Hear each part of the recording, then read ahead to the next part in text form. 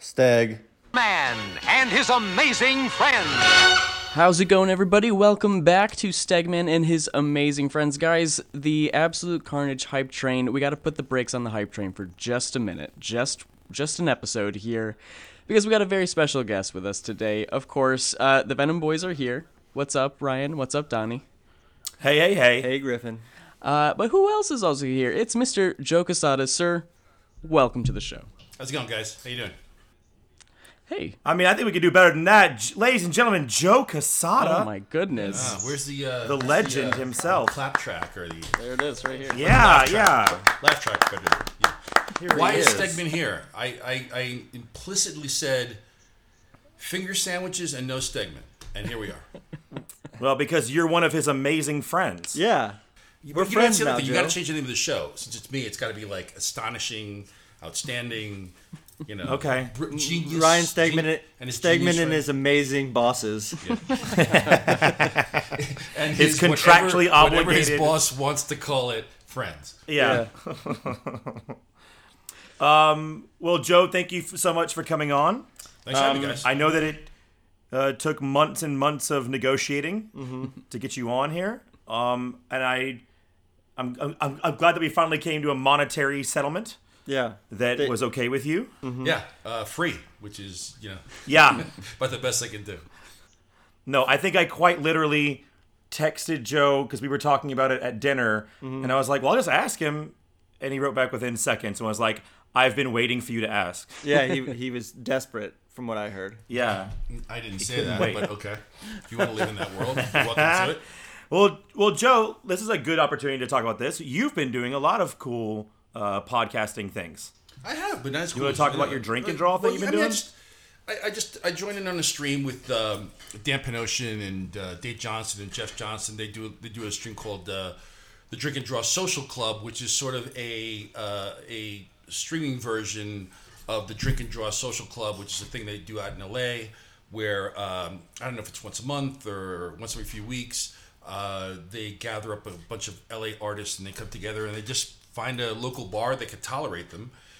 Which I'm sure is probably the hardest part to do, and then they just draw, and then on occasion they do some stuff with live models, which is also very cool. So come on down and you sketch away, you hang out with artists, you exchange war stories and bitch about whatever you want to bitch about, and draw some pretty pictures. So the stream is kind of just an extension of that. We just sit around.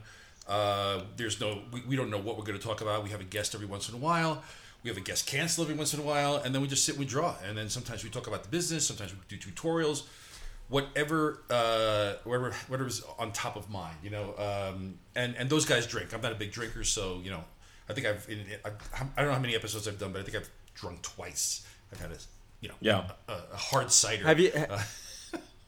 Have you been friends with those guys for a long time? Oh my God! Well, Penosian's the first guy to ever ink me. Okay. Yeah. So I I was first penciling job, and I'm like, I love when creators are teams, and so I called up my inker and say, hey, how you doing? And we got talking, and Dan is like, was this crazy redneck from Florida. And went down to visit him. Still is. Yeah, went down to visit him, and got in a lot of trouble, but we really hit it off. And he's just a great guy, and Dan is one of the hardest working guys I've ever come across in this business. Nobody has a bad word to say about Dan, unlike all of us. Absolutely. Here, So One of the most fascinating things about Dan is his early career versus what he does now, which was, he was from that sort of extreme school of art, and now he's like one of the more innovative artists in comics, in my opinion. Yeah, no, I mean, Dan is, like I said, Dan has worked to improve his skill. And you could, if you chart his career, you could just see how it gets better and better and better and better and better. And he's really, really worked very, very hard at it because, he's just not naturally talented. He's just, he really is. There's no skills there. So he's got to work really hard. Right. Joe, you said that Dan was your first inker. What book was that? It was a book called Spelljammer for DC Comics. It was a TSR, if you're into that role-playing world, which I'm not. But if you are, it was a TSR licensed book. That was my very... What is TSR? I'm sorry, TSR. Dungeons & Dragons. Who's the company that does them? Okay. I know what you're talking about. I don't know what the company is, but I know what you're talking about. So that was my first gig, and I was too new. I was so excited to be drawing that I had no idea how really crappy a job it was, but it was comics, man, and there are no crappy Right. jobs in comics, really. But it wasn't Iron Right. Man, it wasn't Captain America, it wasn't Batman, it wasn't any of that stuff. It was characters I had no idea who they were, but I did my research, and we went. Yeah. How, How- lo- I go was gonna ahead. say, how long did you work with Dan? I however many issues I did of that book, I may have done 4, 5, 6 issues of that book. So I worked with Dan Right. there, and then and the interesting thing is that I didn't work with Dan again until about maybe 3 or 4 years ago, and it was completely by happenstance. Dan, I was. I'm going to name drop a little bit here because I know this kind of shit impresses you guys like crazy. So I get a call from Hugh Jackman, and he asked me.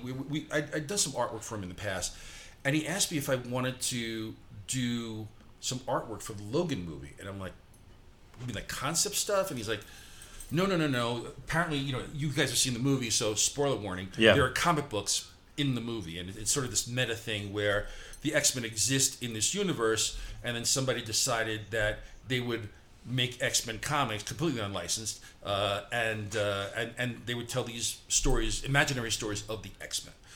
So, so in the movie, Logan picks up, is handed a comic book because supposedly within that comic book there is this coded message that is really something that can be helpful to the X-Men, etc. So he said, "Hey, would you draw those comic pages that Wolverine Logan pages through?" And I said, "Hell yeah, okay, cool." So I get a call from the whoever the production guy is that's working on this kind of thing, and I could tell he's a little weird about it, and because I guess he got this news late is the only way I could explain it, and so it turns out that he had already hired a guy who'd been working because there's more than just like 4 pages of comic books. There are covers. There are a lot of there are a bunch of fake sort of faux covers. Yeah. They're all supposed to be done. Was in it a like- comic book guy? Yeah, it was all supposed to be done in like sort of that in a faux, early '90s, mid '90s sort of Image Extreme kind of style. And he's like, well, I got a guy who's doing these already, so I'm just gonna have to tell him that he can't do these pages. I said, who is it? He's like, Dan Penosian, do you know him? And I'm like, wait, stop. I said, I can't. I said, he's a buddy of mine. I can't take food off his table. I mean, that's just not cool. Yeah. And then he said no, he's going to get paid fully for the whole thing. I'm like, okay. So I said, let me call Dan and let me make sure he's cool, right? So I talked to Dan. Dan, of course, is like, yeah, totally cool. I'm like, hey, why don't we just team up and I'll draw it and you ink it.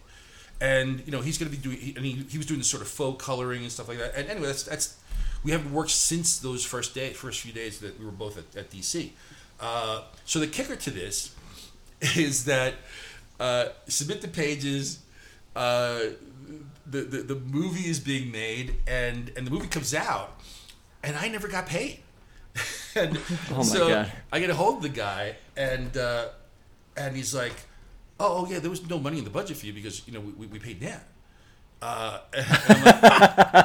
And I'm like, dude, that's totally cool. I'm not, I would have done it for free for you anyway, but just so you guys know, legally you got to pay me at least $1 because if not, I'm not that guy, but technically there could be copyright, infringements on this stuff, and I can kind of go after you guys because I own it then, or a portion of it. I know he had to pay me something. So anyway, they figured it out and they threw me a little money, but yeah, that's how me and Dan teamed up again. So it was fun. Whatever happened to?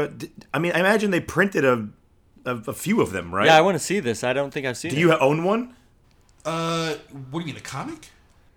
Yeah, because the comic in the movie, they must have printed a few of them, right? Yeah, but they're probably props. So those are the kind of things you'll probably go if there's like a prop auction. That's probably where they'll go. Yeah. I drew the thing digitally, and then Dan inked it analog. So I could I could dig it up and I'll send it to you guys. I can show you the digital stuff and how radically different it looked when Dan gave it sort of the the extreme image kind of Yeah. look. So he went back to his roots Yeah, for yeah. this look. Yeah. Okay, cool. Well, that's a perfect gig for Dan because he looks like he's always cosplaying Wolverine anyway.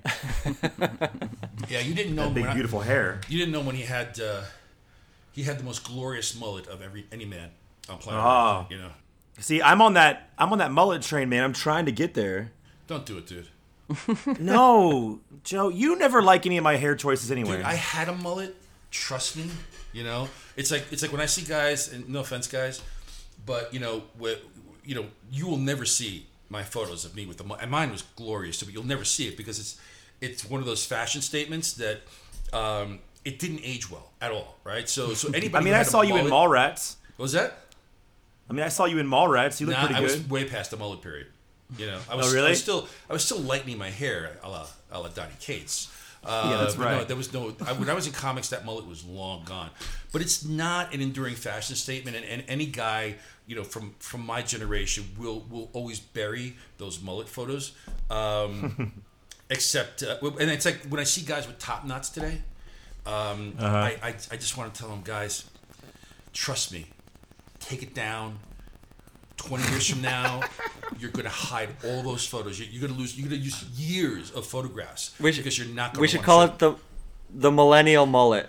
Yeah, it's just one of those. It's just one of those things. It's just not going to age well.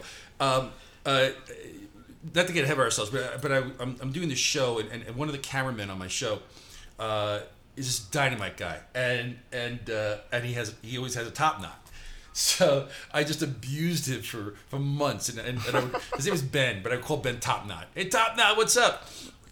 When we were done shooting, all of a sudden there was no more Top Knot. I'm like, and his hair looked great. He looked great. I'm like, dude, what happened? He's like, I couldn't take it anymore, man. You're right. You shamed the hell out of me. You broke him. I broke him. Yeah, he saw the light. He finally looked in the mirror and realized, I don't need this thing, man. I really don't.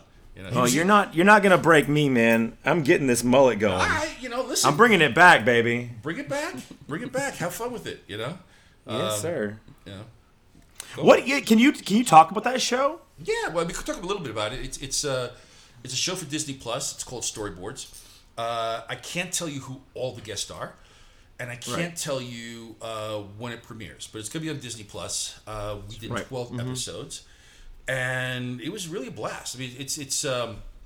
I filmed the pilot on a lark. I just I had an idea for a show, which was kind of.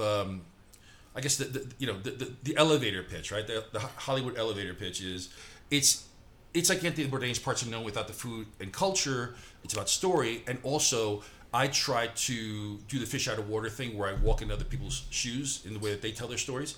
So in the case of a guy like Ed Viester is probably the greatest American mountain climber in the history of mountain climbing. He's one of the few people that have climbed all the great peaks, every single one of them.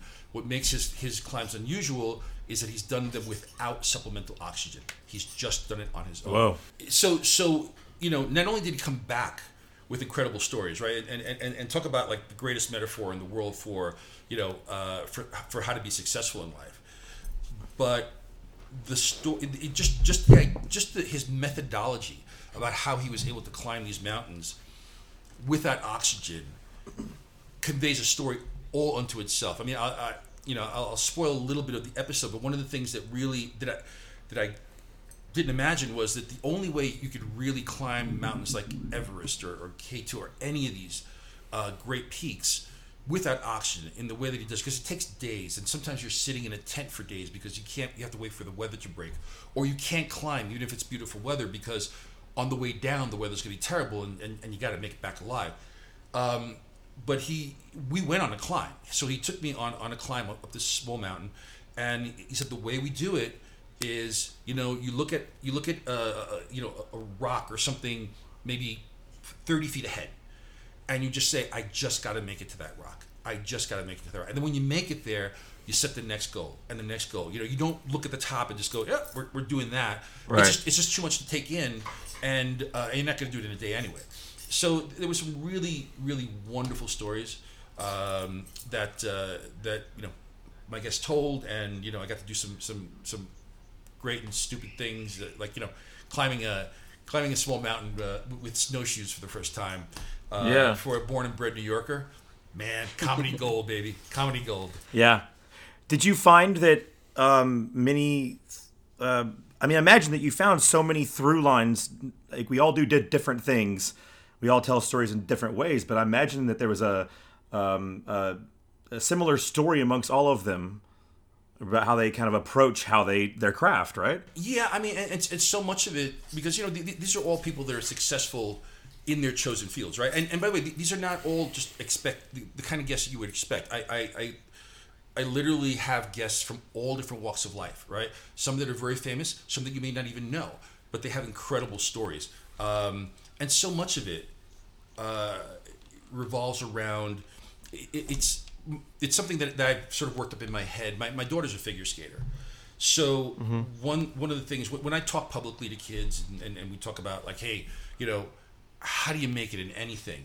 The short, talent comes into play, being fortunate in where you are at the right time, right place. All that stuff comes into play.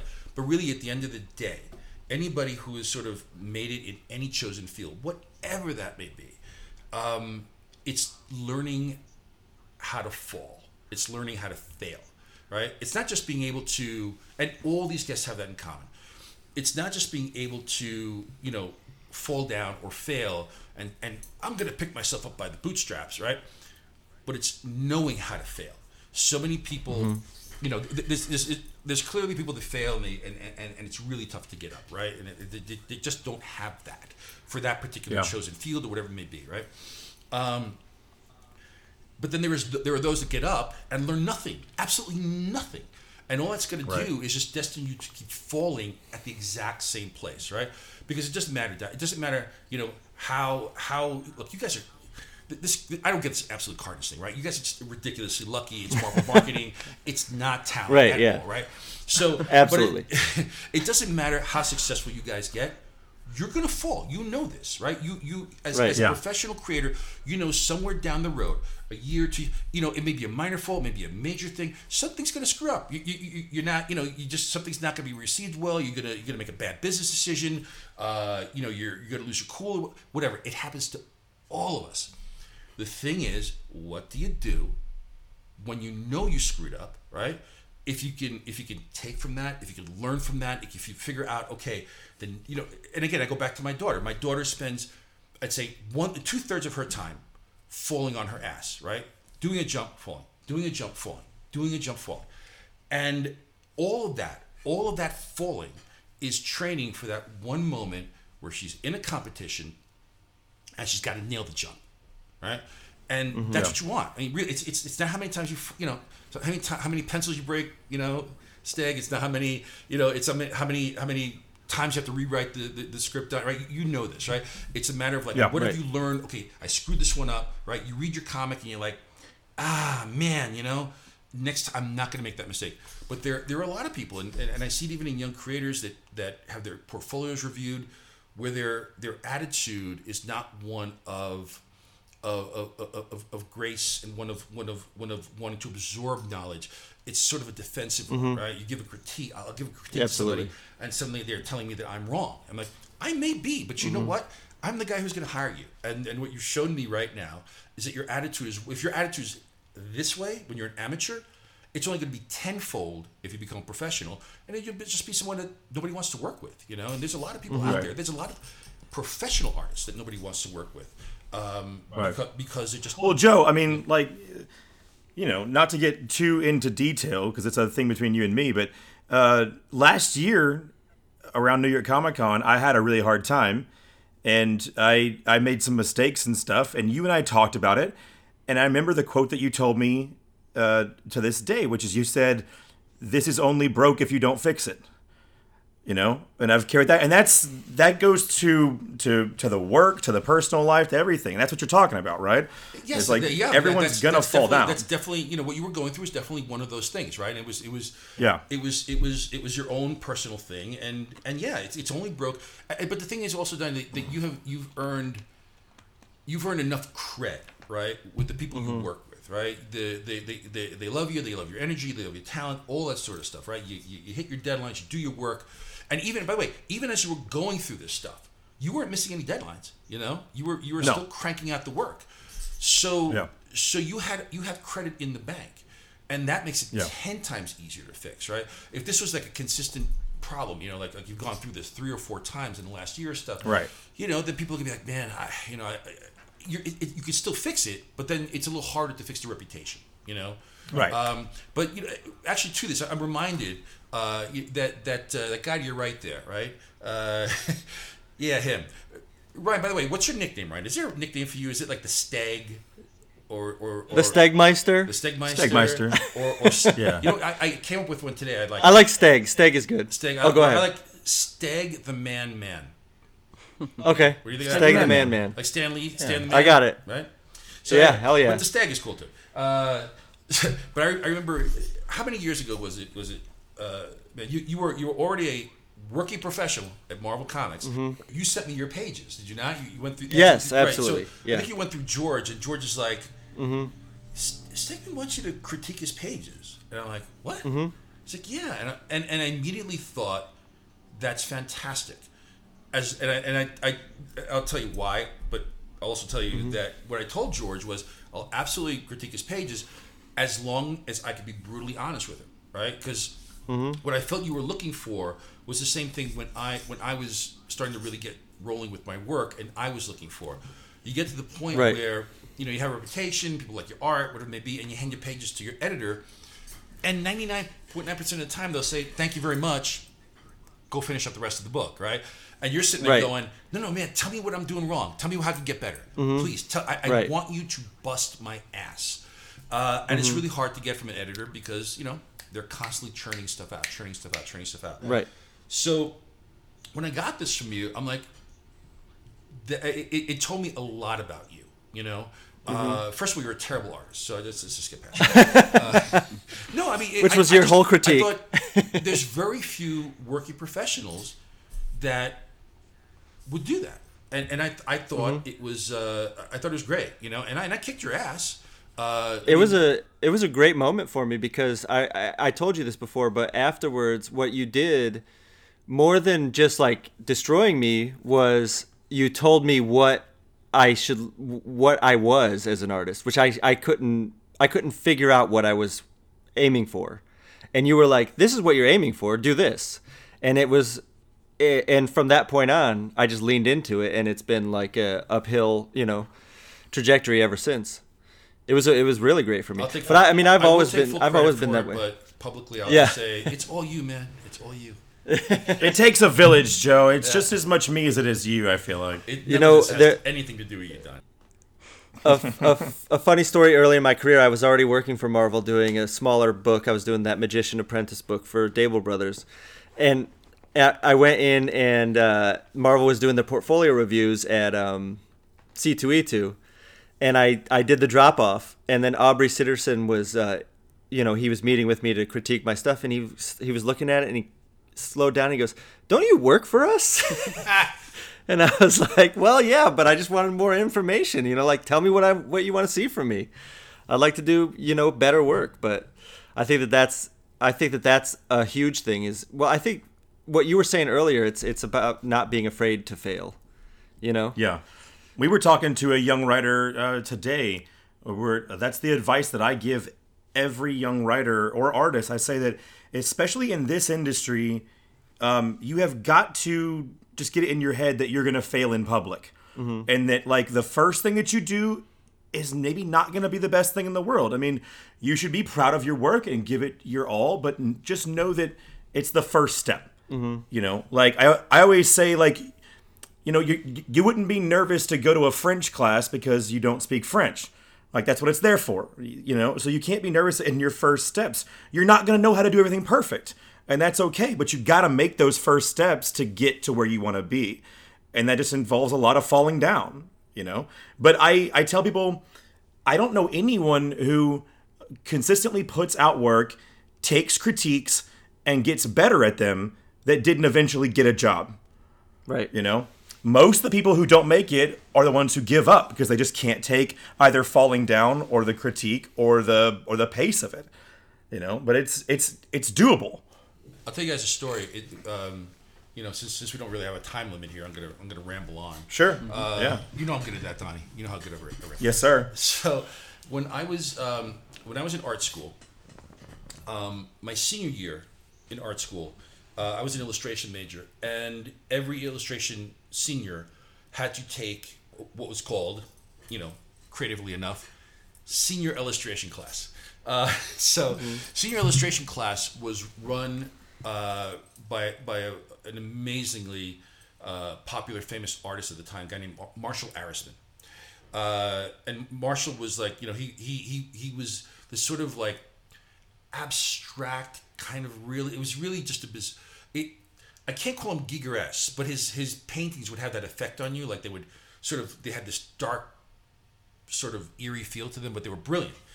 And he was a really smart guy. And going in as seniors, we didn't know what senior illustration class was. We were like, is Marshall going to show us, how he paints? But the class takes place in the amphitheater in the school. So all the students are there. And basically what it boils down to, it's just it's a class on the business of art. Now that you've taken all these life drawing classes, then you've taken the painting class, then you've done all this stuff. Here's how you run your business. Here's how you run your brand. Here's how you do vouchering. Here's how you do all this stuff as a freelance illustrator going off into the world, right? Amazingly valuable class. First day of class, Marshall Arisman is holding court, right? Amphitheater, one guy in the center of the amphitheater. He says, okay, so before we begin, I want to tell you right now that the majority of you people here will never be professional illustrators. Maybe 3 or 4 of you will make it as professional artists. Every jaw in this amphitheater hit the ground because we're all sitting there going, we just paid for 4 years of college, dude, and you're telling us this now? And then he says, and out of those 3 or 4 that actually do make it as professional illustrators, more than likely it will not be the top 3 or 4 students in this graduating class. At which point I went, I'm cool. I could listen now, because I was by far not the best artist in my class. Right. And he started, and I'm going to paraphrase and go through this quickly, but, he said, look, you got artist A. Artist A, he or she is this just a brilliant talent, right? You folks see this person in class and you can't wait to see the stuff they put up on the wall because they're just amazing and beyond their years. And here you have artist B, who is workmanlike and does the assignments but nothing that really sort of blows you away. These 2 kids graduate, they hit the workforce. Now understand, you're hitting the world of illustration, which at the time there was a world for magazine illustration, but no longer. So you could substitute comics in the big league, so to speak. So here you got these 2 artists that go off into the world of illustration. And, they want to illustrate for magazines. They want to do covers. They want to do all this sort of stuff. But you got to understand that there's also decades of professional artists who already have those jobs. The top guys are getting the top jobs. The middle tier people are getting the middle tier jobs and so on. Your chances of breaking in when you show your portfolio for the first time are essentially nil. I don't care how talented you are, because even if you're brilliant, there's someone ahead of you who's already been working professionally, who's got those relationships with those editors, with those art directors. So these 2 kids will hit the streets. They'll hit the pavement, and their first 5 portfolio reviews, they will be rejected. They will not get work. They'll get constructive criticism, but they will not get work. By the 10th time, they're still not getting work. Artist A, the amazingly talented one, maybe doesn't have that stuff that you need. And he or she is just sort of starting to speed wobble a little bit. Maybe I didn't make the right career decision. Artist B, they just want it so badly, they don't care. They just, they go out there, they keep banging their heads. By the 25th rejection, artist A is done. Artist A is working at a supermarket, boxing, or whatever it may be. Artist B keeps going. 50 rejections, 60 rejections. By the 100th rejection, the 101st portfolio review, they get a job. They literally get a job, maybe from an editor who's seen their face 50 times. It doesn't matter. They get their first job. Artist B is now a working professional. And you deliver that work to the best of your ability. You deliver that work on time. If your attitude is great and you're easy to work with, work begets work begets work begets work. That's right. And before you know it, artist B is now getting better and better and better because the work improves the work improves the work. And literally, that's kind of my life in a lot of ways. I think it's a lot of our lives. The unfortunate kicker to this story, when I wasn't even the best artist in my high school. I was good, but there was a kid in my high school who was the nicest guy in the world, a really sort of mild-mannered kind of guy, and he was a photorealist. He was painting photorealistic stuff in high school. And I'm like, wow. I'm now working professional. I go into a supermarket, and I swear to you, I see him there, and he's boxing in the supermarket, and it broke my heart. And I'm like, what happened? He's like, life. I didn't have money to go to art school. Life caught up with me. Got married, the kids, and also, and he just sort of, fell off the path, and he couldn't do it. And I just sat there. I'm like, this is like, all I could think of was Marshall Arisman in that story. But that to me, in a it really is CB Cebulski, our editor in chief, has this saying that everybody breaks in different ways, and once somebody breaks in that one particular way, that way's done. You got to break in some other way, right? And those are subtleties, right? And I keep thinking of this guy, and I keep thinking of he could have done this. He could have been there, but he couldn't find that way. He couldn't find his own personal way in. He couldn't find the mental toughness to just keep going. I mean, we could all sit here and say, hey man, life gets in the way. It does. It really, really does. Right. But you want it enough. It's. I mean, that's what it comes down to, and it's hard to explain sometimes to people. People ask me, and I'm sure all of us here, oh, how do you break in on, like, I'm a writer, I want to do this, and I tell everybody the same thing, because there's not really any cheat codes to it, right? I mean, especially as a writer, no one's gonna read your script. You got to find a great artist. You got to pay them. You got to make your own comics. You got to put it in editor's hands.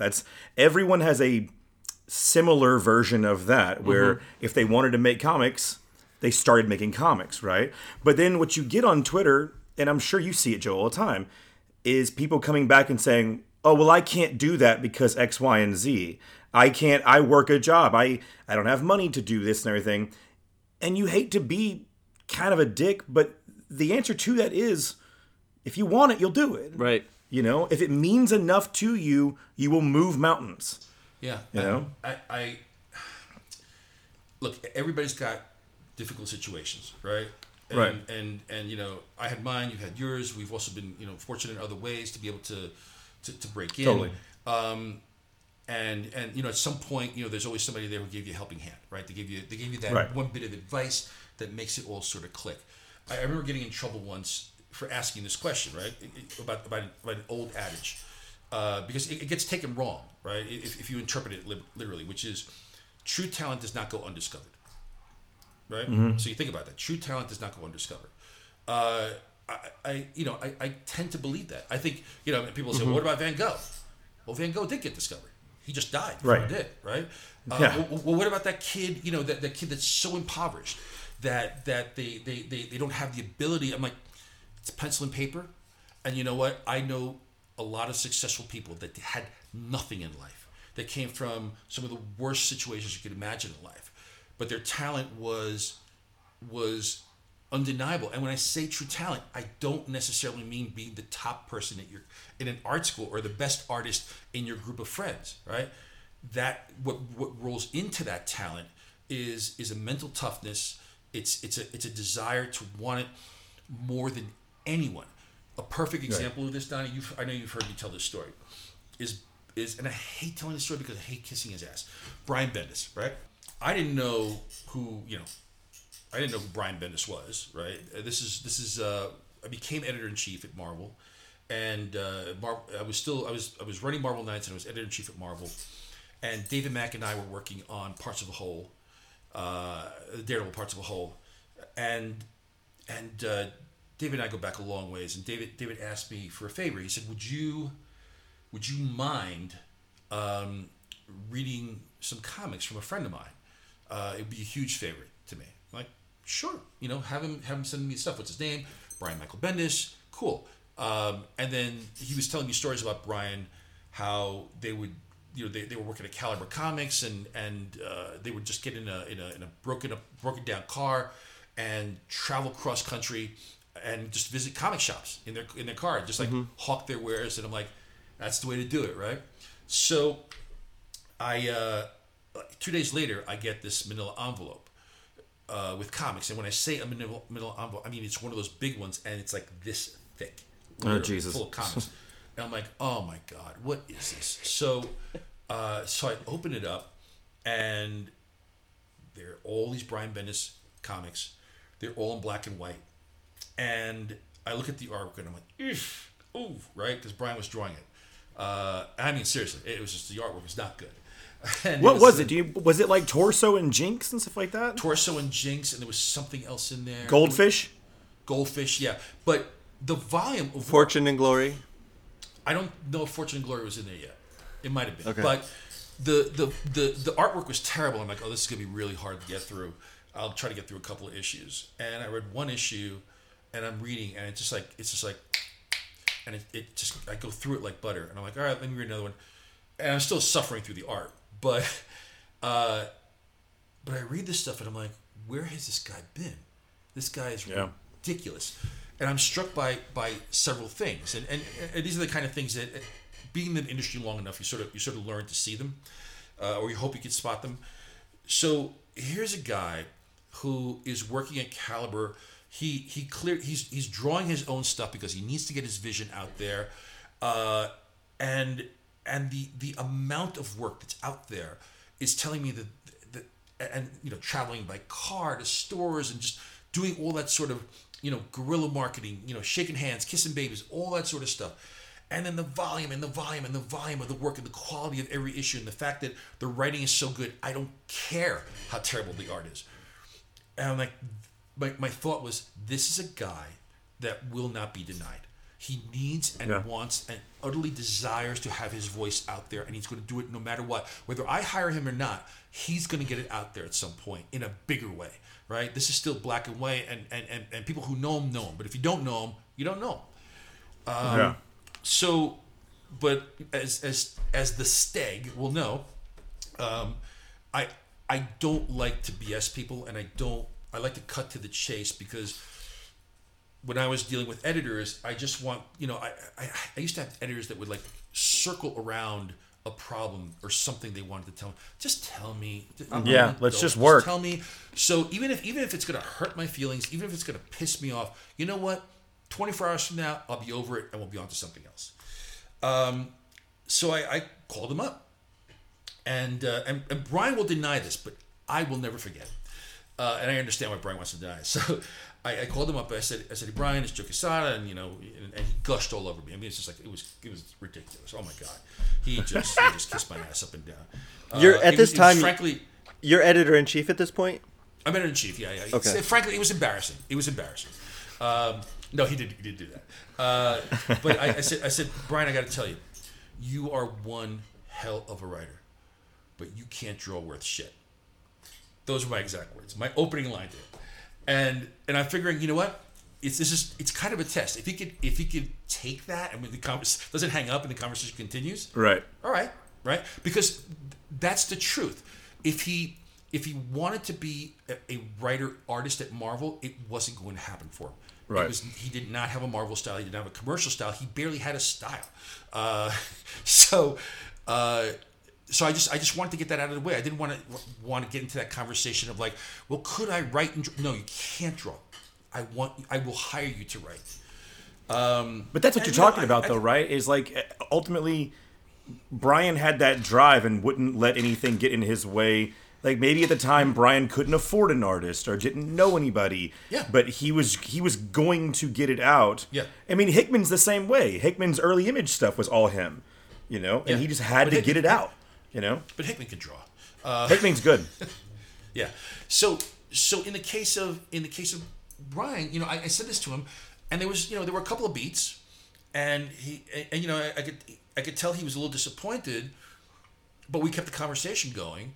And I said, I'll hire you for Daredevil. Let's go. Let's do this thing. And before he got his Daredevil run, Bill Jemas was starting the Ultimate line, and he was looking for a writer, and I'm like, I got this guy, Brian Bendis, I never heard of him. Send me his books. I did, and that was it. The rest, just he did Ultimate Spider-Man before he actually got to Daredevil. But it was, and look, his decision to not tell me to go F myself, his decision to take the critique and say, and maybe in his mind he's thinking, all right, you know what, let me break in as a writer, maybe I'll get in as an artist a little bit later on. You know what? He had no time to be an artist. He's a writer.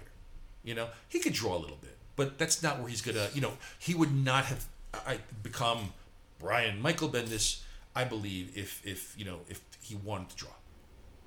Well, Joe, I'm a Marvel artist now. Did you see my Midtown variant? I did. It's pretty outstanding. You pretty impressed or what? I saw it. Yeah. We'll get your critique off air. Yeah, I'm gonna need my art critique, Joe. I think I just got it actually. You're right. Well, hey, Johnny, well, speaking of your time as editor in chief, which is I think some of the best years that Marvel's ever had, as far as just like a reawakening of. To me, it always seemed like a time where people were allowed and encouraged to just swing for the fences, and just go as big and as hard as they possibly could. Was that something that you pushed for and tried to get people going? Because I've known you forever, but I've never really talked to you about your tenure as editor in chief. Because I missed it. Well, I was an intern while you were still editor in chief. Yeah. I didn't notice you at all. I know.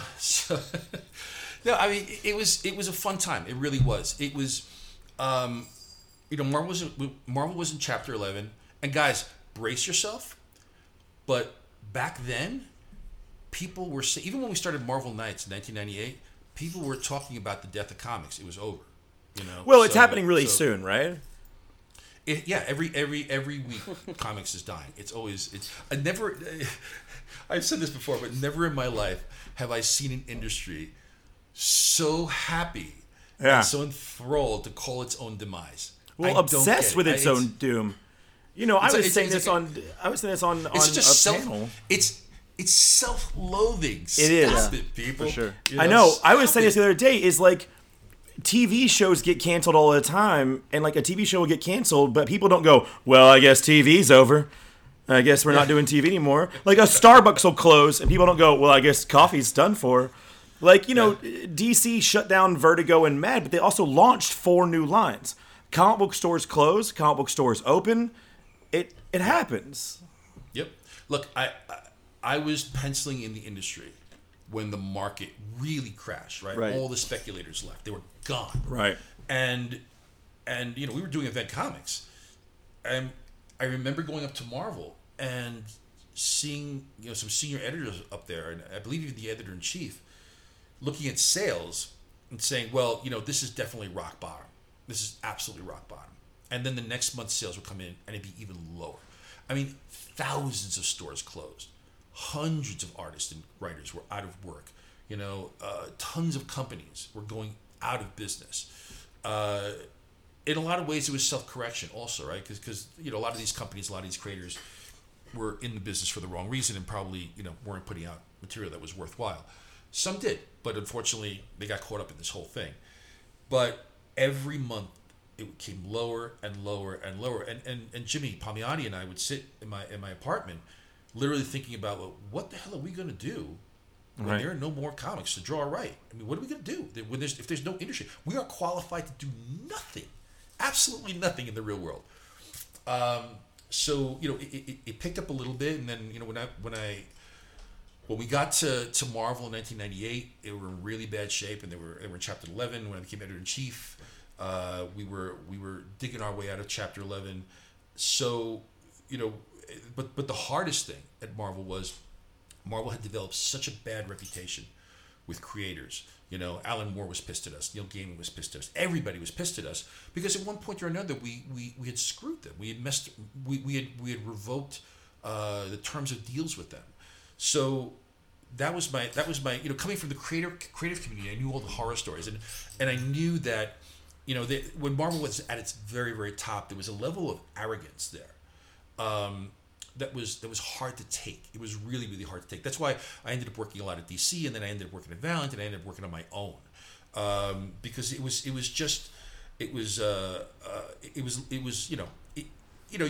get arrogant when you're number one, but there was a level of it of like, do you guys not know that you could fail at any moment, right? You could screw up at any moment. So when I became editor-in-chief, I wanted to bend a lot of fences. So I made a lot of phone calls. I traveled to the UK to meet with Alan Moore, not to ask him to do work, just to find out, how do we make it right with you? What did we do wrong, and how do we make it right? And we did. And I never asked him to do work. And with Neil, it was the same thing. How did we do wrong with you? Let's fix that. And then later on, Neil did say, hey, let's do something together. But the goal wasn't necessarily to just, butter these guys up because, we'll get them to work for us. It was sort of, I'm not a believer in karma, but I guess it kind of was, a way of fixing that sort of thing, that bad vibe. If I'm going to sit at the desk, I want to try to clean it up as best I can. Yeah. And then it was a matter of going out to writers and artists that we never would ever go out to. I don't know if you knew this, Donnie, or you guys know this at all, but Marvel had a tremendous amount of internal freelance that was always done within the company, and it was kind of a tradition, right? Because Stan was doing internal freelance. But geez, it's Stan Lee, you know what I mean? You had one of the most creative minds in the world. Well, you got to use him that way. But what happened over the years is that when people came to work at Marvel as editors, well, guess what? That editor might be writing Captain America or Iron Man, or that editor, that assistant editor may be doing the color guides for the Hulk and stuff. And it became this sort of insidious thing where it hit me really hard when I was started Marvel Knights. And here's Christopher Priest. He's writing Black Panther, and he's killing it on that book, right? And finally, people he used to edit at Marvel. He was a Spider-Man editor. And people were like, oh, Christopher Priest, Jim Owsley, he could write. Let's have him pitch on stuff, which he did. And he pitched on a book. I'm not going to mention the name of the book because then people will, track it down and figure out who the people involved are. But he was pitching on a book, and he thought he had it. And then he called me up. He's like, I'm not going to get it. I'm like, why aren't you going to get it? He said, an assistant editor in one of the other offices pitched on it as well.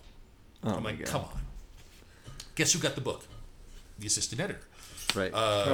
And the book was promptly canceled and all that sort of stuff. But what internal freelancing was doing was it was keeping our doors closed to other people, right? It's like so if Donnie, if you had been of age at that time, you would have come in and said, hey man, I want to do I want to do Iron Man, and you could be either competing against a working professional or an editor who's writing the book. Crazy.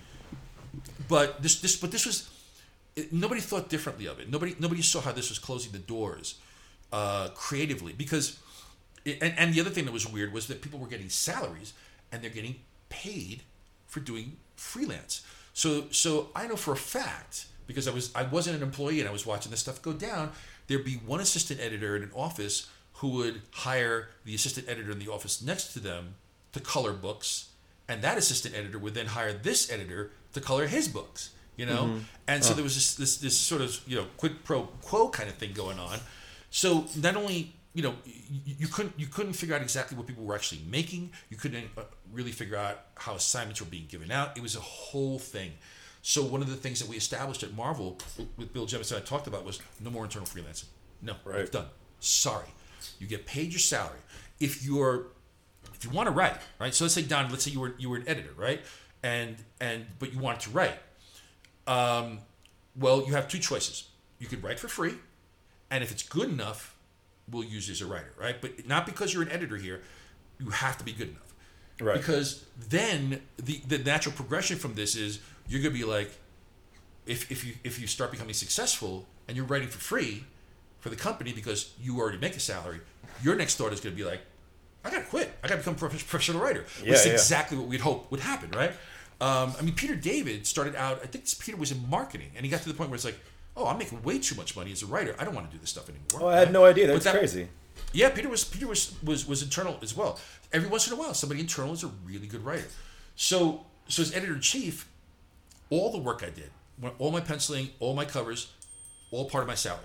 I had to be that way.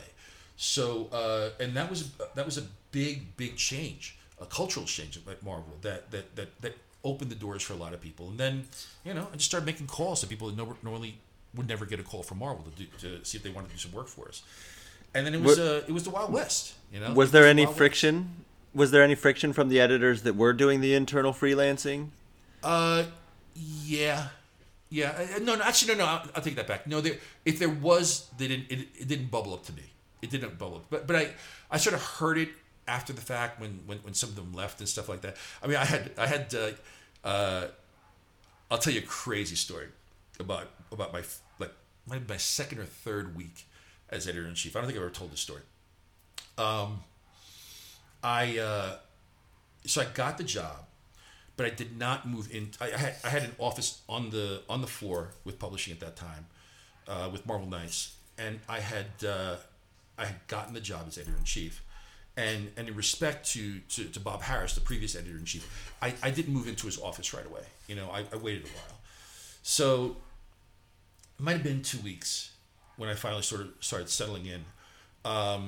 And then I set up appointments with each editor and assistant editor separately to come in, tell me how they're feeling, about the change, tell me how they're feeling about their jobs, what they want to accomplish. This is sort of clean slate kind of stuff. Let's talk it out. And I had an assistant editor come in. I think he was assistant. I don't think he was an editor yet. He came in and he sat down. And he just sort of calmly crossed his legs and looked at me and said, so what do you think? And he's like, you don't deserve this job. Whoa. Jeez. I'm like, wow, that's bold. I'm like, really? Why not? He's like, you've only been here at Marvel with Marvel Knights, for like a year and a half. You don't deserve this job. And my response to him was, yeah, but I've been a working professional for well over a decade in this industry, longer than you've been here. So I'm equipped, but let's see what we can do. So we parted fine, and stayed around for a little bit. Years later, I see him at San Diego, and he apologizes, and he said, "Man, I was such an asshole," and that I think we let him go. He said being let go was really one of the best things that happened to me and straightened me out. Anyway, it was a really great meeting, and I was surprised because he didn't hold any grudges, and neither did I. But it was stuff like that. I mean, there was a lot of entrenchment, and it was weird because I was an outsider coming in. It was already weird when Marvel Knights came in. We were outsiders coming in. Mm-hmm. But and by the way, I understand it 1,000%. I get it. I understand why people felt that way. It was probably coming into I mean, I can only imagine, right? That like everyone must have been terrified.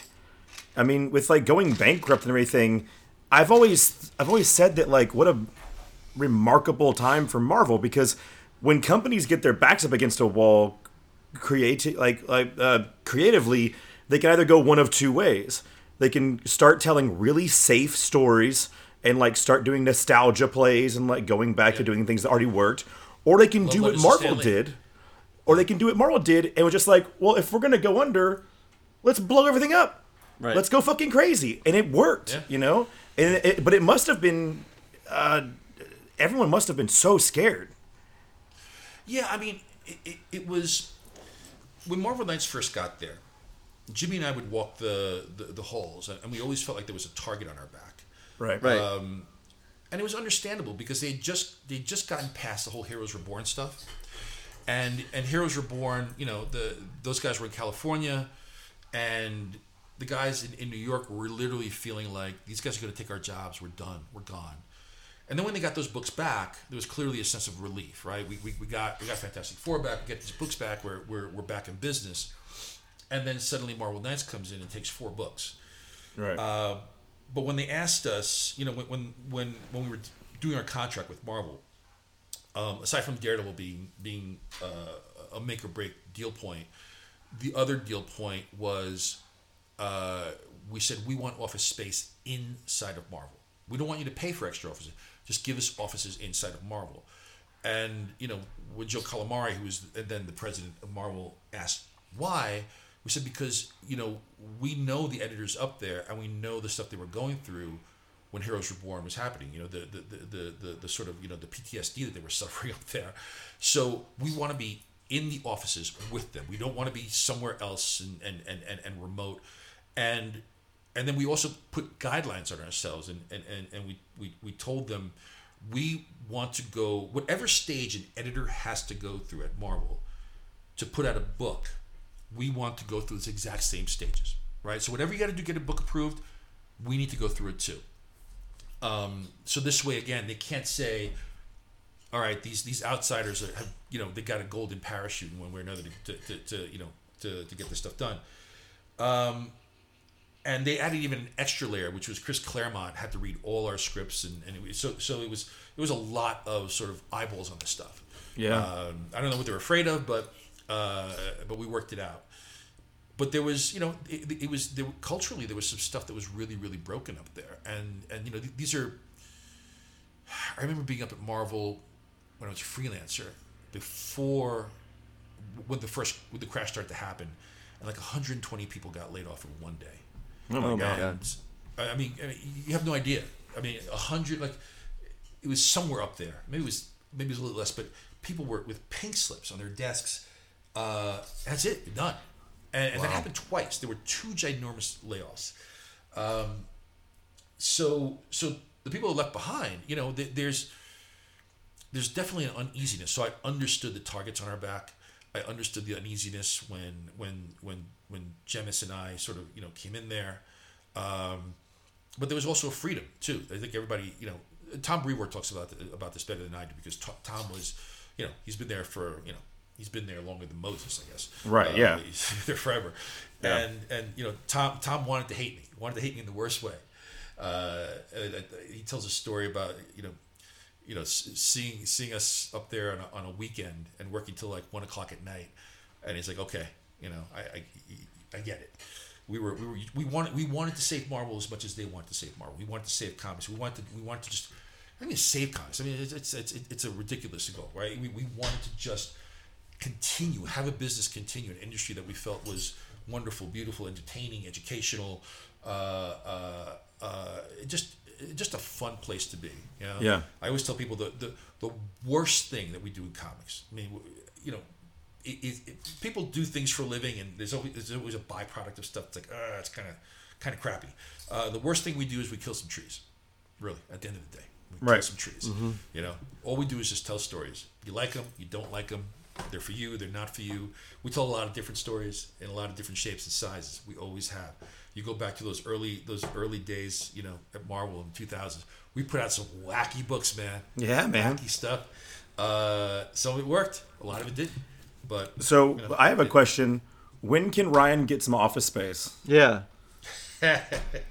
You don't want any? I'm saying when can Ryan and I have our office space? Yeah. Because we got some good ideas, boss. How many hours a week is the editor-in-chief's job? Oh, dude. It's around the clock, probably. Being editor-in-chief, it's like being a doctor. Mm-hmm. You're on call all the time. It was, I'll tell you, it was I will never complain about my job. I have an incredible job. What I do miss about being editor-in-chief is the churn. I love that hourly churn of like, here's a problem, here's a solution, here's a problem, here's a solution. As chief creative officer, I do a lot of that, but nobody knows it. Mm-hmm. And there's less structure, right? As editor-in-chief, the books are coming out every week. Here are the books. As chief creative officer, the structure is a lot different. It's because the stuff is such long lead time, but I do get to do a lot of different things. Right. There's more variety to what I do, like this show for Disney, and before we got on the call here, I was actually designing a piece of apparel, which is kind of cool. Oh, that's cool. Yeah, so, at the summits, you're always designing something or working on something or doing some kind of cool shit. Sounds fun. So, people know this about my story, that I was an intern, right? Mm-hmm. And this was like 2010, And when did Axel become editor in chief? It was right after that, right? Yeah, right around there. Because Yeah. I'd done 10 years, and I went to Dan Buckley's office. No, I'd done 9 years, and I told Dan Buckley's office, I said, you know what? Time for fresh blood. I'm good. Right. And Yeah, he yeah. asked me to stick around for a year, so I did 10. So I remember I talked to you like 2 times my internship. Not because you were a dick or that I was scared or anything. It's just that they worked my ass off.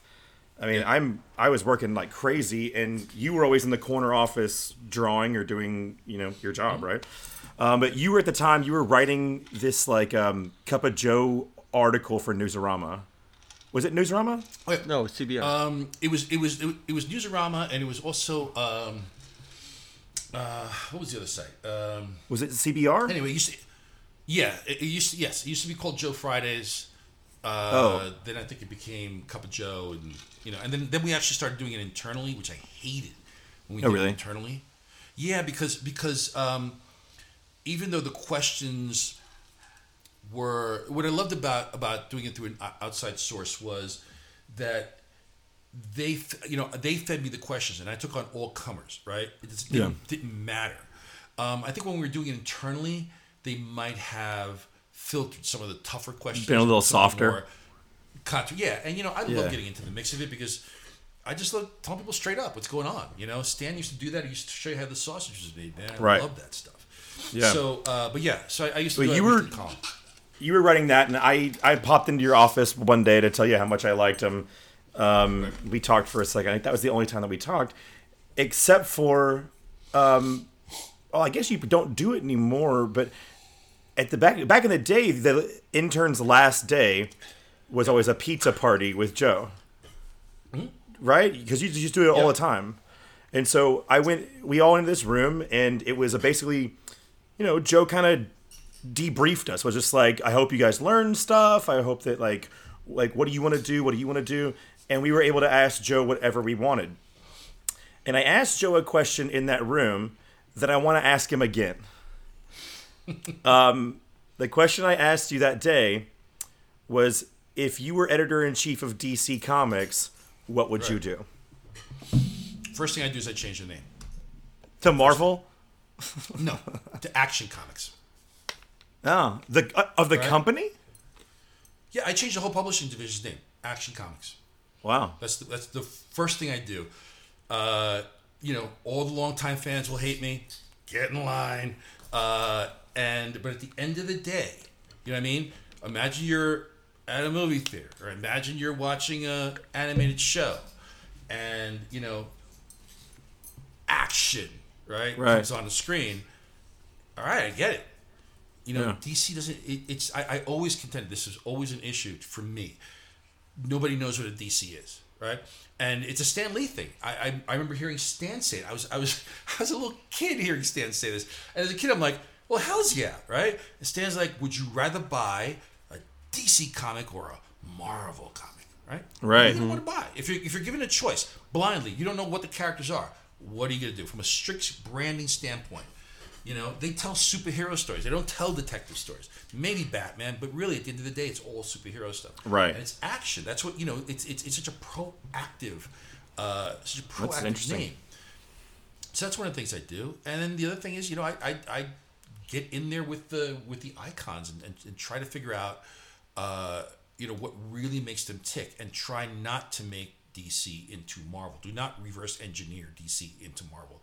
DC has, and this is my perspective today, I don't remember what I told you back in the day, but DC has a very long legacy, and then at some point, I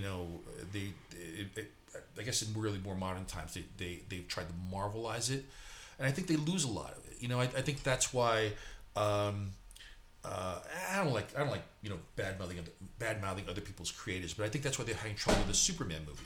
Right, and that's why Donner. You still look at that Superman movie, that Richard Donner Superman movie. It's one of the greatest superhero movies of all time, right? Because it's just Superman. It's what it's supposed to be. Yeah, exactly.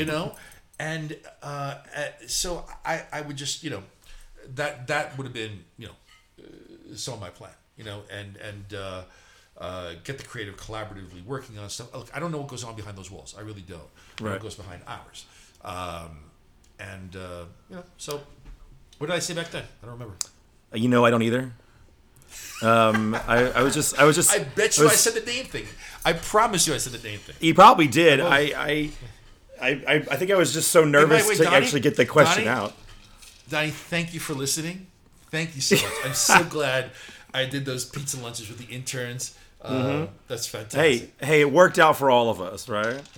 I have a question about if you were the editor-in-chief of DC, how fast would you hire me and Donnie, and how much would you pay us? You guys are in the contract. You guys are in the contract. That's true. Yeah, that's a good point. So, All right, well, how fast would you fire Bendis? How what?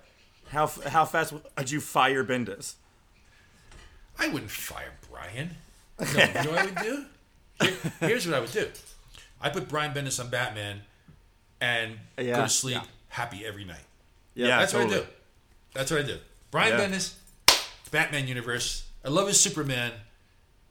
I want to see Batman. Oh, I'm so anxious to. I mean, it's got to happen. It's got to happen someday, right? I can't wait to read that. You'd think, right? Yeah. Yeah, I would love to read that. Yeah, just let him. Just give him the universe, man. Let him handle those villains. Let him handle that world. Yeah. Let him go to town. And For real. be Brian Bendis. This is what he does. That's to me, it's his wheelhouse. And I understand. I understand the that Superman's sort of the unexpected, but I just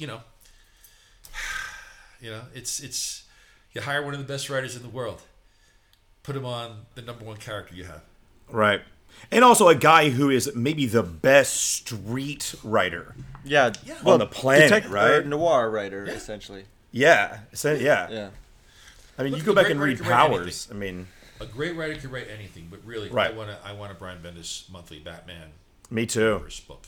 Me too. Well, speaking of people who are born to do things and walk in their wheelhouse, let me ask you something.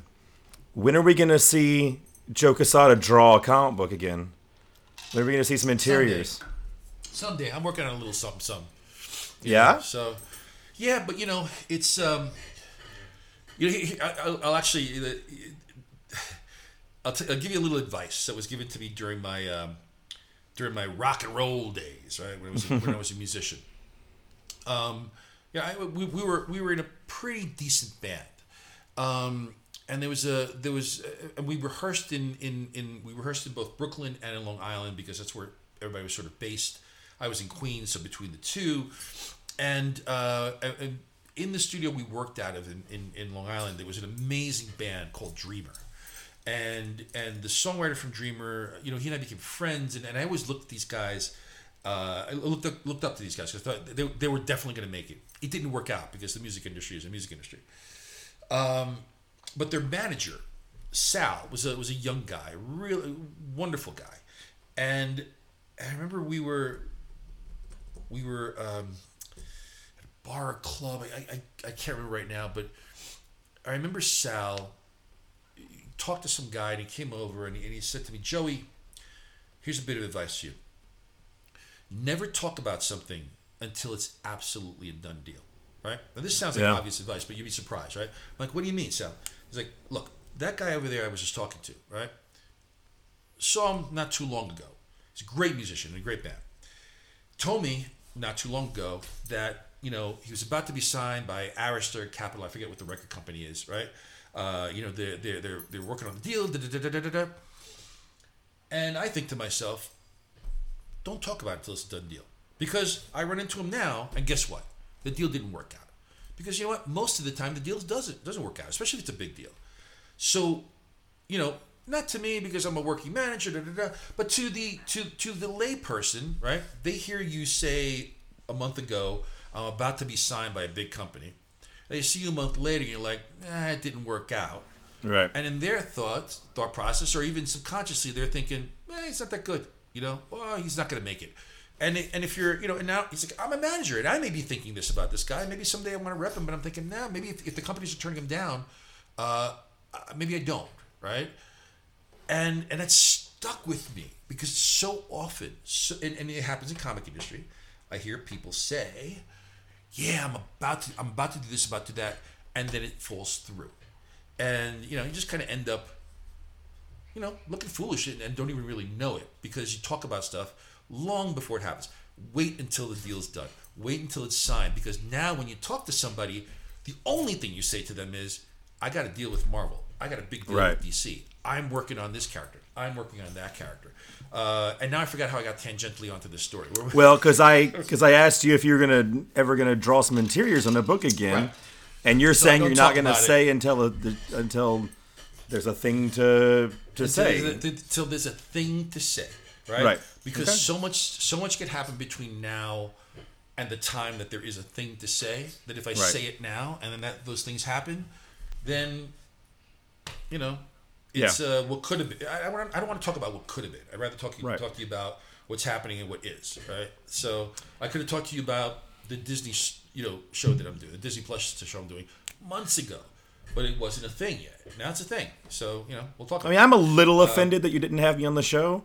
Yeah. But I guess it's okay. I'm available. Yeah, we're like a pretty big deal or whatever, Joe. I have a question. Let's talk about you guys. Let's talk about Absolute Carnage. I want to talk about Absolute Carnage. What do you think? It's out and people seem to like it. Are you happy with it? What do you think? It's okay. It's awesome, guys. Look, it's a fun, high octane romp. The way Steg draws stuff, man. What I love about Ryan's stuff is shit is always in motion. Right. Even when people are standing still, they're in freaking motion. That's Marvel. That's we have artists. Not every one of our artists can do that. Not every artist can do that, right? That is the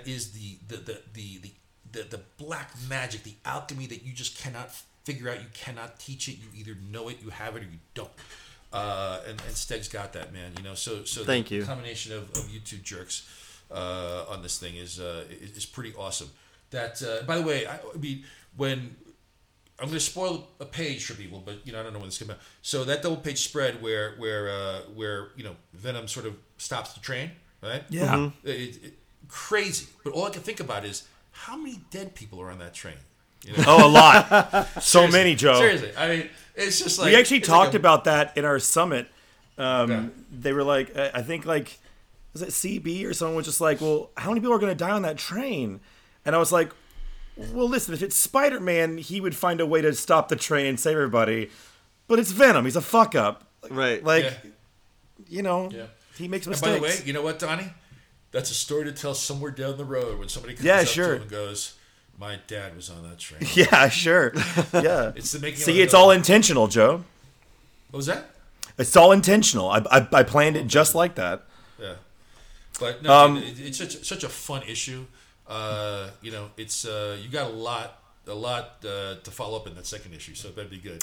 Oh man, the second issue is brutal. Yeah. It's maybe the meanest thing that we do in the entire series is in issue 2. Right. We are very proud papas.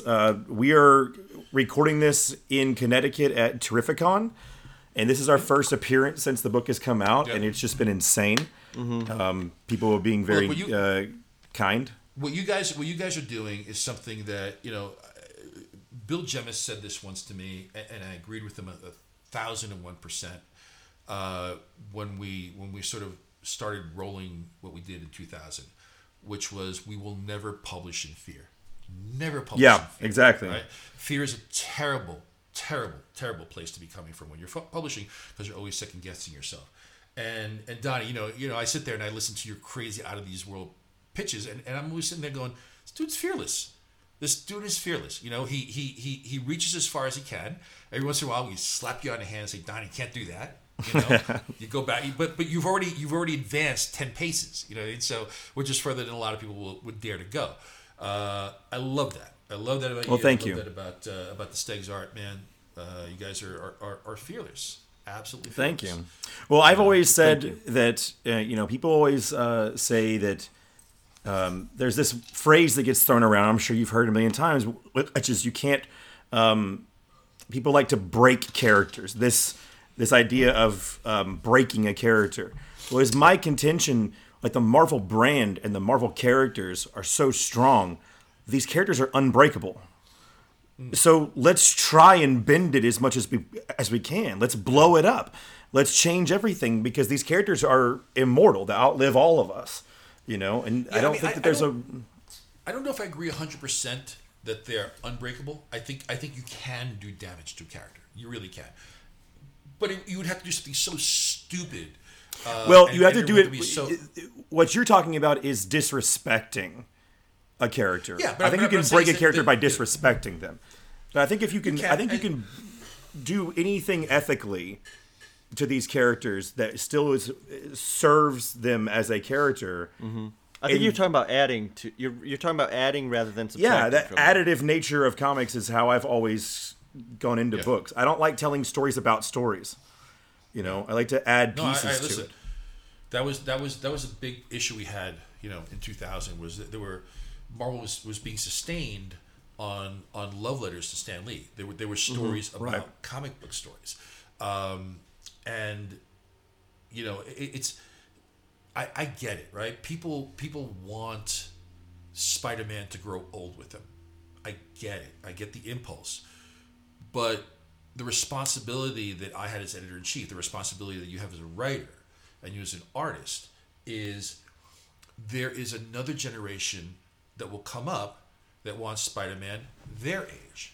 And they want Spider-Man to grow old with them. So you have to make that compromise. And even Stan Lee said it himself. He's like, if he knew that Spider-Man was going to last as long as he has, he would have kept him in high school. He wouldn't have aged the way he did. And you know, so there, you know, we're also, like I said, I don't know. I do think there's ways that characters can be broken if you're not careful, if you really are. Right. And then it's so much harder to bring them back and redeem that character and that brand. But we're also, you know, we're also custodians. We're guardians, right? Yeah. You're writing Venom for the next Donny Cates, the next kid that comes up. I remember, I forget what convention it was. I think it was a convention in Toronto, early on in my tenure. Maybe I was about 5 years into my tenure as editor in chief, and there were all these young kids, guys and gals, like, you know, sitting on the floor sketching, right? And whether it was manga stuff, whether it was superhero stuff. And I remember coming back and telling, I think Dan was our publisher at that point. I was saying, you know, it was such an amazing vibe, and I walked around there thinking, you know what, somewhere around here might be the next Jack Kirby, might be the next Stan Lee, might be the next Steve Ditko, just don't know, right? And you know, at the height of my publishing tenure, you know, I was blessed with incredible talents, you know, guys like Bendis, Mark Miller. I mean, it's just people became my dearest friends who really made me look good, right? And then everybody sort of grows up and moves on to different things, and you sit around going, oh man, when's the next wave coming? And here we are, right? We are, right? We got guys like yourself. We got Hickman operating on all cylinders. We got Jason Aaron, who's probably arguably better than all you guys combined. Completely. It's crazy the just how generationally everything starts to, you know, the new groups come up. But the stuff that you guys are playing with right now is also stuff that, you know, thanks to guys like Bendis and Mark and all those other people that came through, you know, they sort of left them in a place where you could like now go and, you know, take it further. And before those guys, there were people before them, you know. So we're also custodians, and we also have to, you know, there's a respect to the characters. Yeah, I think is really, really important. And I don't say this because, you know, they were created by Stan. Yeah, you know, that's pretty intimidating. Or created by Jack or Steve or any of these guys. It's for the love of comics, the love of making sure that someday when, you know, some little girl, some little boy, or teenage girl, whatever, picks up a book, there is something there that they go, damn it, I want to read some more of this stuff. You know? And it's not for everybody. You know, we are a niche industry, and I don't think you know, to think that we're going to be as popular as movies is insane. Right. But we are a niche industry, but we you know, we serve that niche, and that niche changes. It changes with generations, changes with the decades, changes with society, all that sort of stuff. So, you know, you guys tell your stories, man. You're taking Venom to places that no one ever imagined. And you'll continue doing that stuff at Marvel, and hopefully only at Marvel. Yes, sir. If I ever get tired by DC, then I'll steal you, you know? Yeah, I'll see you there Or you can have my job, Donnie. You want my job? You can have my job. in a heartbeat. Yeah. I have a quick question. Could you please say something negative about Chip Zdarsky? Oh, dude. Well, Chip is the only writer that's not allowed to look me in the eyes when he speaks to me. Right. Thank goodness. He is. He's got halitosis. Okay? Sure. Yeah. Oh, I for said it. sure. He's Yeah. got halitosis. Absolutely. Yeah. So, Like from his But- soul. Like his soul is bad. Yeah. but And you can but smell the it. Worst thing is he's Canadian. Yeah. Oh. Yeah, he's like barely a person, really. Yeah. He's like the Pepsi of people. You know? Oh man, that's probably the lowest thing anyone has said about him. That's terrible. The Pepsi of people. You know. Well, I think that about wraps it up. I know. I was gonna say it's better than me, the RC Cola of people. Yeah. There you go. Griffin, I want to give you a chance to ask a question. I know that. That this is crazy. Well, and- I know that Joe's got some limited time now, and I want to make sure that we can wrap up and I can get his file and everything. So I'll just say this, right? Joe, you've laid down some just straight comic book industry wisdom right here. Like, you are an absolute legend, dude. And we just sort of ended this conversation on this idea of generations, right?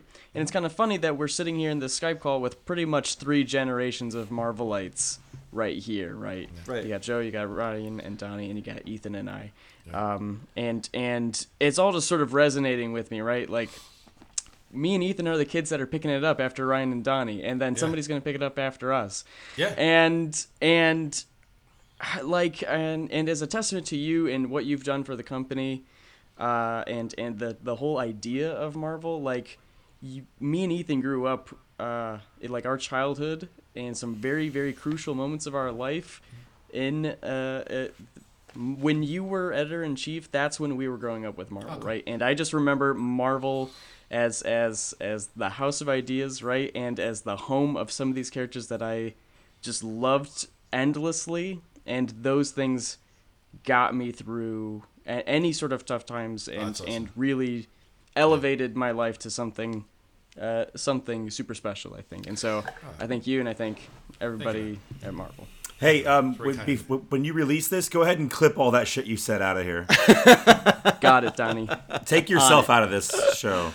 But but this is I think it's a crucial point, right? It's a crucial point because I know people that are older than me that read comics long before I did, and they'll look at today's books and they'll be like, well, they're not the same thing. I don't enjoy them.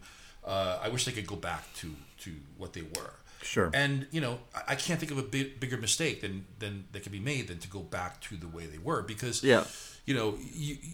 first of all, the nostalgia of it is probably greater than the actual quality of the product, right? And it'll be the same thing with us, right? Somebody will be nostalgic years from now for that, man, why can't they do comics like that? Or, Absolute Carnage by Stegman and Cates, and they don't do comics like that anymore. And again, it's nostalgia. And there's always new readers coming in, and they want their own thing. I remember Jimmy and I talking back in the day and saying, if we would run into an older creator and they'd be sort of grousing about, I don't like the way these things are done. I don't like the way these guys are drawing. I don't like the way these guys are writing. And I said to Jimmy, I'm like, if you ever hear me say that, you got to punch me in the face, because that's death.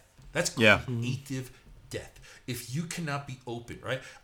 I'll watch, my daughter will watch a comedy special and be laughing her tail off, right? And I'll sit there and I'm like, I don't get it. But you know what? I'm going to have to get it. I'm going to have to understand it, because, I got to write and draw to that audience. So I ask her to, let me in on whatever the secret is. Because I remember when I was watching comedy specials, my dad was like, that guy isn't funny. Like, what do you mean Richard Pryor isn't funny? What do you mean? Right? And it was just different, So things change, and no matter how much because I hear it quite often, these comics aren't like as no, you know what? They're great. They're just as good as they were then. Just they speak to a different generation. They speak to a different group of kids out there, it's the way of life. It's like that with anything in entertainment. anything in entertainment. You never go backwards. You may do something Exactly. that's slightly retro, but you can't go back. You know, Right. It's not gonna happen. Yeah. Well, wise words as always, boss. Thank you so much for coming on the show. Yeah, thank you. This really means a lot to us. Really appreciate Oh, it. man. Well, listen. I'm gonna give you one more word of wisdom, Donnie. Do not do the mullet. Don't do the mullet, man. I can't honor that one, Joe. It's a mistake. Any other note, I'll take that. Stag, what do you Joe, think? Mullet? Joe, if I have a mullet, it allows you to clown on me more, which is your favorite thing to do in the world. I don't need a mullet to do that, dude. Fair enough. I don't like the mullet, but I also am losing my hair on top of my head, so I'm jealous of all hair that anybody else can grow. Yeah. So I say go for it while you can. Beautiful mane. He's got about 2 years, I think, before all his falls out. So No. I'm gonna stay young and pretty forever. Well, Joe, I know you got to go. Thank Yeah, you dude. so much. Thanks, man. This was I will fun. see you in like 3 weeks at the summit or so. So Something like that. yeah, something like that. Just see you then. It's gonna then be I'm just crazy. gonna crash the summit. So Yeah, I'm gonna pack You're gonna be Ryan there, in my right? suitcase. You gonna be there? no, Ryan, no, he's an artist. They don't, what yeah, would they he don't even let me do? there. I'm not allowed in the city of New York. Yeah, there- is it's there a a whole thing we don't really restraining want to get order? Is into. There's something happened. Yeah, Yeah, we don't like to talk A about it. lot happened. All right, boys. Thank you guys so much. All right, guys. This was awesome. Yeah. Guys, pleasure For meeting fans of the podcast, stay tuned. This is the first of some really cool guests coming on. Yeah. We can't say who yet. We but can't say yet who, but stay tuned. Follow us on Twitter. Follow Joe on Twitter.